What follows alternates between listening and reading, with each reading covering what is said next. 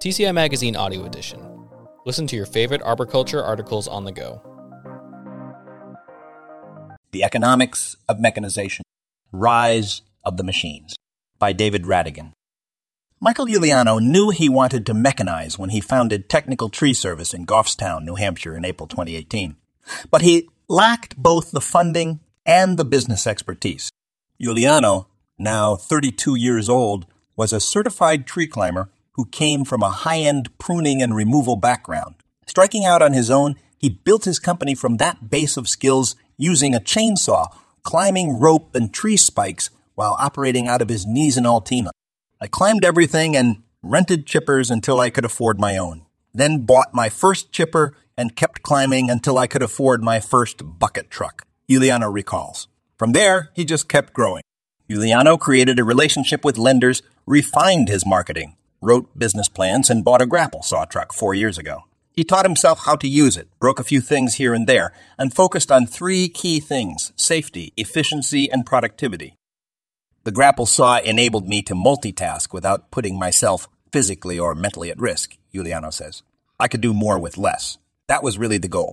More tree care companies than ever are adding to their machine inventory in hopes of working more efficiently, more safely, and perhaps the trickiest, more profitably.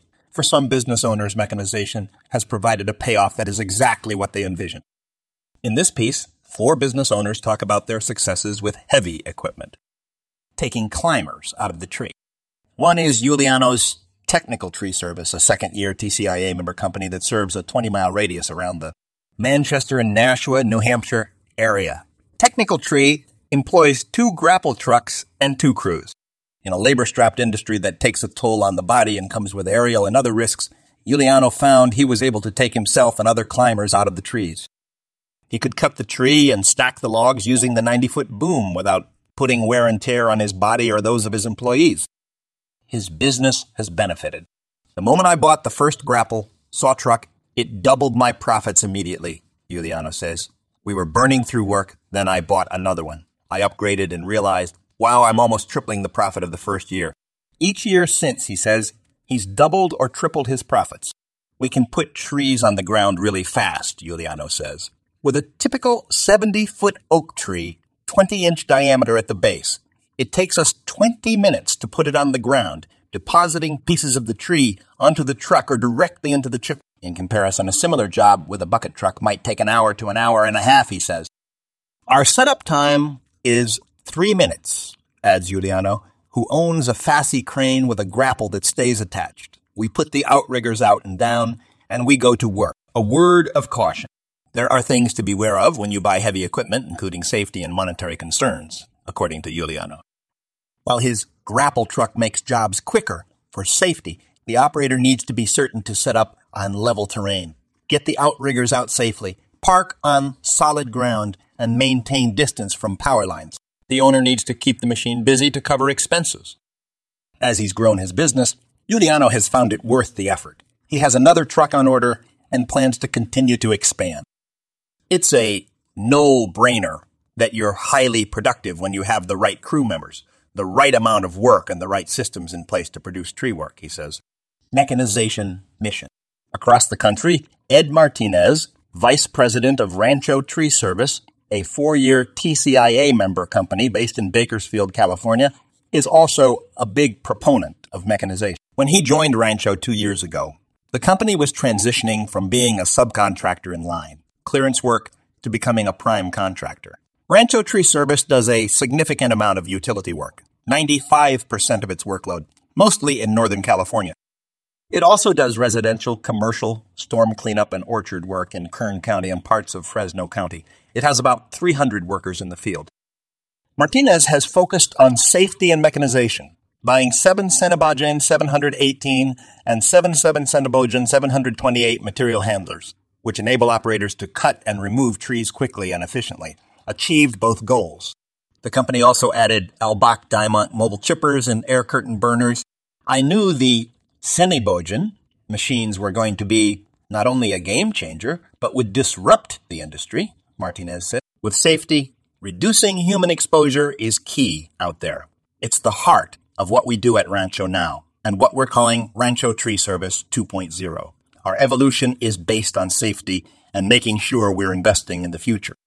Mechanized solutions in the agriculture industry have a higher initial cost up front, but they lead to greater savings, Martinez adds, noting that they also reduce crew footprint, human exposure, and liability. What's also sometimes missed is the safe placement of the material onto the ground. With the proper placement, it saves money on the back end. The company still puts climbers into trees, but climbers are assigned to jobs where their expertise is most needed. They're definitely in the tight areas where the key climbers need to be, he says, but this allows us to get to more work faster. In the first year with the new machines, revenue increased 58%, according to Martinez. Adapting to meet demand. The change has helped Rancho Tree Service meet demand and given it the ability to expand and be prepared for large storms, wildfire mitigation, and post-wildfire cleanup. The big guys are getting the work because they have the right equipment, Martin said. I think you need to have a one-stop shop. You can provide key services, have the right equipment, and be the right partner for each of your clients. A company needs to be cognizant of maintenance, training, and safe practices, as well as understanding how the machine is used best, Martinez says. Rancho recently removed some palms by a waterway that were going to be tough to access. We just reached right over the waterway and were able to cut them and bring them down on our side of the stream, Martinez says. As we continue to grow, we know we've made the right investment in going mechanized. Worker wear and tear. Nick Maidment, CTSP, bought his first knuckle boom crane roughly 12 years ago and bought a second one 3 years ago, an Effer 655 outfitted by Eltec. As much as anything, the equipment has allowed me to keep employees around, says Maidment, co-owner of Asheville Arborists, an accredited 13-year TCIA member company based in Asheville, North Carolina. I don't want to have a lot of employee turnover. We try to stay away from the jobs where it's all just strictly manual labor. We try to cater to a higher-end clientele, things that are a little bit more mechanized and easier on the bodies. Maidment's company services primarily residential and some commercial clients in a 50-mile radius around Asheville. Work ebbs and flows, and Maidment runs 1 to 2 crews, depending on the workload. He was expansion-minded once, Maidment says, but his focus has changed. His reliance on equipment is more about efficiency, which has provided pleasant benefits. Finding really top-end employees is tough, and keeping them is tough, Maidment says. I realized that instead of trying to do more and more, I can back off just a little bit, flow with the demand, and ramp up production whenever I need to, but also have a safety net whenever something breaks. That's been my philosophy, and I'm able to charge a little bit more to be able to do that. Mechanization and retaining workers. Maidment sees a direct correlation between mechanization and retaining workers. Good employees don't want to work with junk equipment, he says. Instead of pushing crew members to work 40 to 60 hours, we're pushing 30-plus hours of production work a week and keeping the weekly count of hours closer to 40. We don't have the burnout, and we can keep them showing up week after week, month after month, year after year.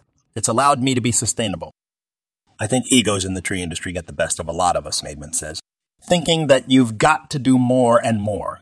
Whenever you finish your removal early, you get another one. Start on the next job. That sort of mentality. I've tried to resist that. As you get older, you mature a little bit, and you realize it's not a sprint, it's more of a marathon. Make it profitable. From the time he bought the first crane, Maidment rented it with an operator to construction crews in the area. For that reason, he says, it's been profitable since day one.